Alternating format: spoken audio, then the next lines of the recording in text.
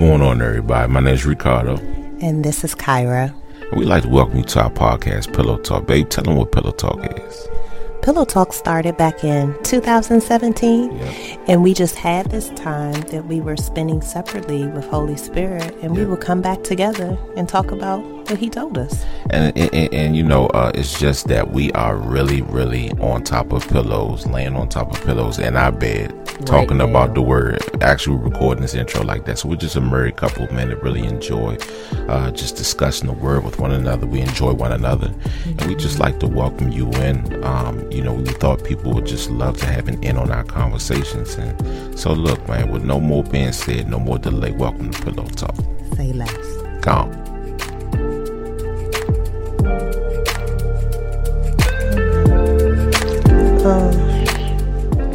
We closed out one Pillow Talk, and we separated and went and had our separate times with the Lord. And I felt like I was having a pillow talk with Dad. I was laying on the bed, and the Lord always speaks to me like where it'll be a song, and one song that's like really been, it's two songs that's really always like I can hear it, and it always like starts to minister to me. The first song that I started to hear was Atmosphere shift now, chains be broken, break out. That's one song. And then the other song that I heard was Here Comes the Glory of the Lord, sweeping in the room. And so I was like, okay. Like I feel like that those are like my instrumentals that leads me into this. Like, it's like how the Lord just like, it's like, okay, come, let's talk. I got something to tell you. And so I was just sitting and I was just laying, and usually I just try to just stop myself from overthinking, and I just lay until I feel Him, or I hear Him move, or I just sense exactly what He wants to say next. And I really have learned that from my wonderful husband. Like, anytime we go into prayer, he does not go into prayer swiftly. He just waits. You know, he's like, let's steady our mind. And it'll take him some minutes to really even start talking to the Lord, because he just wants to steady his mind, and before he just starts, like, he just doesn't want to speak too fast. And so I was laying here and I was like just steadying myself and just focusing in on the Lord, and I just was thinking about those two songs, Atmosphere Shift and Here Comes the Glory. And the Lord took me to the filling of the temple. 1 Kings 8:10. And you could actually start a little bit earlier, but I'm just going to start from 10. And this is so powerful. It says, when the priests withdrew from the holy place, the cloud filled the temple of the Lord. When the priests withdrew from the holy place, the cloud filled the temple of the Lord. I'm going to go to the Amplified, because this is like what the Lord was really speaking to me about some things. It said in the Amplified, now it happened that when the priests had come out of the holy place, so the priests were in the holy place. They were doing exactly what they were supposed to be doing. They were priests. They were offering sacrifices. They were doing their job. But it says, now it happened when the priests had come out of the holy place, that the cloud filled the Lord's house. When they exited, like when they stopped doing what they were supposed to quote unquote do, what they've been assigned to do, that's when the cloud was able to fill the holy place. But this is where filled the Lord's house. But this is where it said, so the priests could not stand in their position. And that's like something that like, it was hitting me. And I was like, so the priests who were supposed to do a particular job, they were not even able to stand in their position. So I went and I looked up what the priests were responsible for doing. And it was 3 things. It said for teaching, for giving sacrifice, and for governing. And it was that word governing that like stuck out to me. So the priests could not stand in their position. They could not govern any longer because the cloud and the glory of the Lord came in, that they couldn't govern. They couldn't even, I don't know if y'all have ever watched like the Visual Bible or anything that showed who the priests were, but they were very statuesque. They were very, what's the word I'm looking for, babe? They were very, like I almost look at them as like chess pieces. Like it just seems like they were just like solidified, that they could stand straight up. Like it doesn't matter what type of wind or anything that come. Like you, Proud. They were proud. Like they were, like it could be a whole lot of other things going on, but the priests, they would stand. Like they had their clothing on correctly, their hats were on, all of their garments were on, but it said the priests could not stand in their own position to minister because of the cloud. Because of the glory of the Lord, the priests could not even stand. They could not even do what they were supposed to do because the glory of the Lord was just so impactful. It says, but this is what it said. It said, for the glory and brilliance of the Lord had filled the Lord's house, his temple. And I was like, huh? And I was like, yourself filled yourself. You were filled with yourself. You were filled. He was filled with himself in his own temple. And then I went over to, so that was the first part. I was like, Lord, your presence in your cloud was so strong that nothing could stand, nothing could minister, nothing could go on, because that's how thick your cloud was. That's how thick your brilliance was. That's how thick your glory was. That even the priests who just looked like they were of extreme importance, they couldn't even do anything. And so I was like, so what is the temple now? And I went to 2 Corinthians 6. And 2 Corinthians 6 talks about how we're the temple now. And I asked the Lord, I said, Lord, what have I filled my temple with that other things are still able to stand? What am I filling my temple with that other things are able to stand?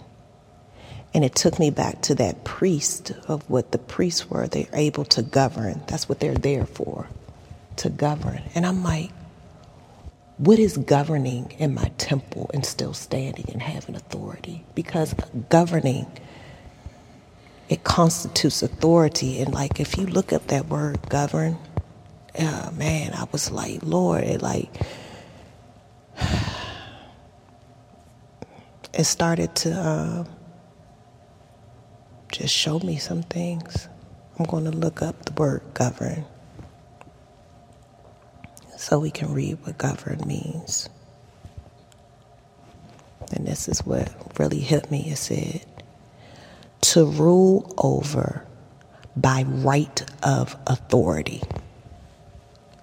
And I said, Holy Spirit, what have I given the right of authority to rule in my temple? What have I given the right to guide in my temple that is still standing? Because it said the priests could not stand in their position. So what is in my temple? What am I feeling in my temple that other things are still standing and governing? Because if the priests in all their garments that showcase how much authority they're in, and they look very statuesque, they look very prestige, if they could not even stand, if they were overcome by the Spirit, that they couldn't even minister and do what they need to do, then what in the world am I filling my temple with, that there are things in my life that are still able to govern? And that's the question I have for you all. This question hit me first because I'm dealing with a couple of things that I feel and I believe have a governing authority. And I believe that they have a priestly type place in my life, that they are ministering and they are sacrificing things that I allowed in my temple. And I'm like, Lord, is your presence flowing in my temple that's causing these priests, these governing things that I've given authority to, that they gotta bow and they can't govern anymore? Because this is what it says about the temple in 2 Corinthians. Is it 1st or 2 Corinthians?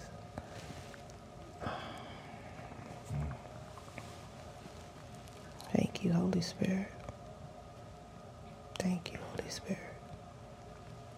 I think it's 2 Corinthians.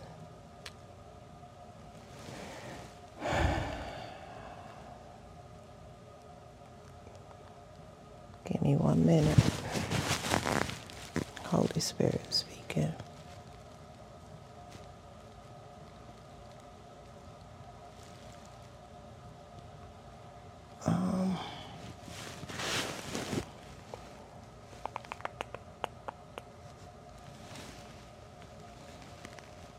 I'm just looking for it.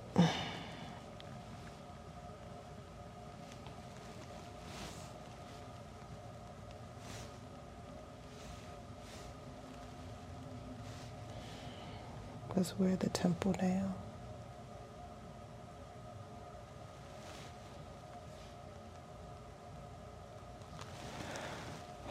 Thank you, Lord.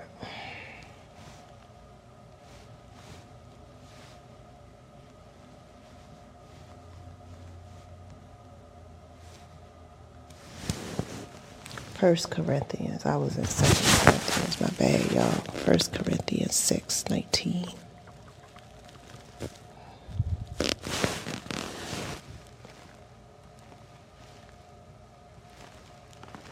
First Corinthians 6:19. Thank you, Lord.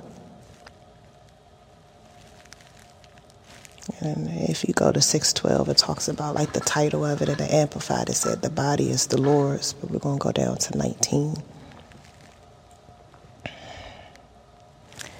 And it says, do you not know that your body is a temple of the Holy Spirit who is within you?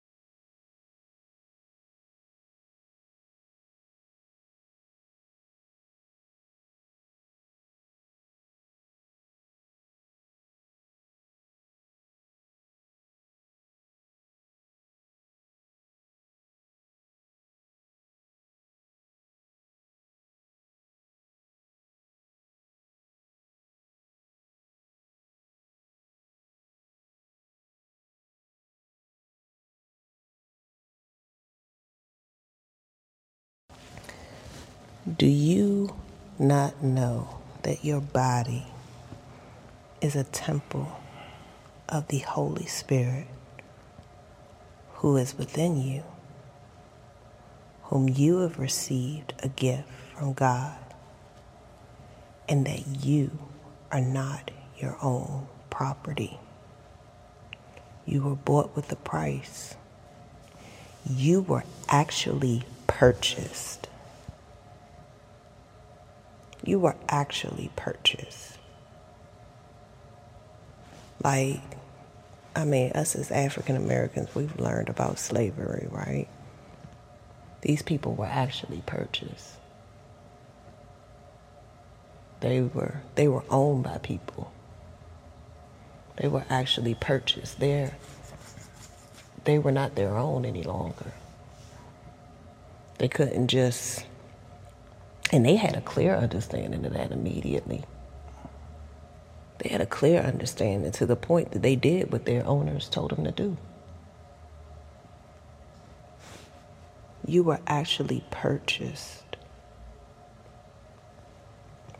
with the precious blood of Jesus Christ and made his own. So you came into being property of him. You became his. So then honor and glorify God with your body. So that's just, Ricardo came back in the room, and I was just laying. And I don't know if I just had this look on my face. It was like, it looked like you having a good time. And I was just laying, and I was just thinking, I was just like, Holy Spirit, what am I filling myself with? And what do I need to fill myself with? So that you're the only thing that is governing, and everything else that tries to govern has bowed. So fam, I ask that same question of you right now. What are you being governed with? That the Holy Spirit may be the only thing governing. And I pray this for you. And I ask that the Lord would be able to give you just an extreme understanding of that. In Jesus' name, amen. Close, but we always want to ensure that we are doing the most important thing. You can sit here and you can listen to us, but we want to make sure that you know who your Lord and personal Savior is. And I'm talking about the one and only Jesus Christ. So right now, this is an opportunity for you to receive him into your life, knowing that Jesus is the Son of God. He was wrapped in flesh, and he came down to die just for your sins. Just for your sins. And all you have to do is believe. And when I'm talking about that believe, it's not just closing your eyes really tight and wishing upon a star like it is some type of quote unquote magic. No, this is believing in your heart and confessing in your mouth that Jesus Christ is Lord. So repeat after me. Lord God, I thank you for dying for me. I thank you for shedding your blood just for me. Today I receive you as Lord and Savior. Thank you for saving me. Lord God, I take up my cross and I follow you this day. Thank you so much for loving me. And it's through your name, Jesus Christ, I pray. Amen. Look, family, you are family right now. Old things are passed away. Behold, you are new. Like, just go grab a mirror and look at the newness. Look at your eyes. Look at your hands. They are new. And we are so happy about how Christ Jesus sees you today. This is the next step. Like, look, this is not a cakewalk. Just like Jesus Christ had to carry his cross, there are some things that you're going to die to, and you're going to carry your cross and you're going to follow him. But you're going to do that with a group of believers that are surrounding around you. You're going to get familiar with the Word of God. We want you to ensure that you join a Bible-believing church, that you actually even connect to other people that are believers of the Word of God.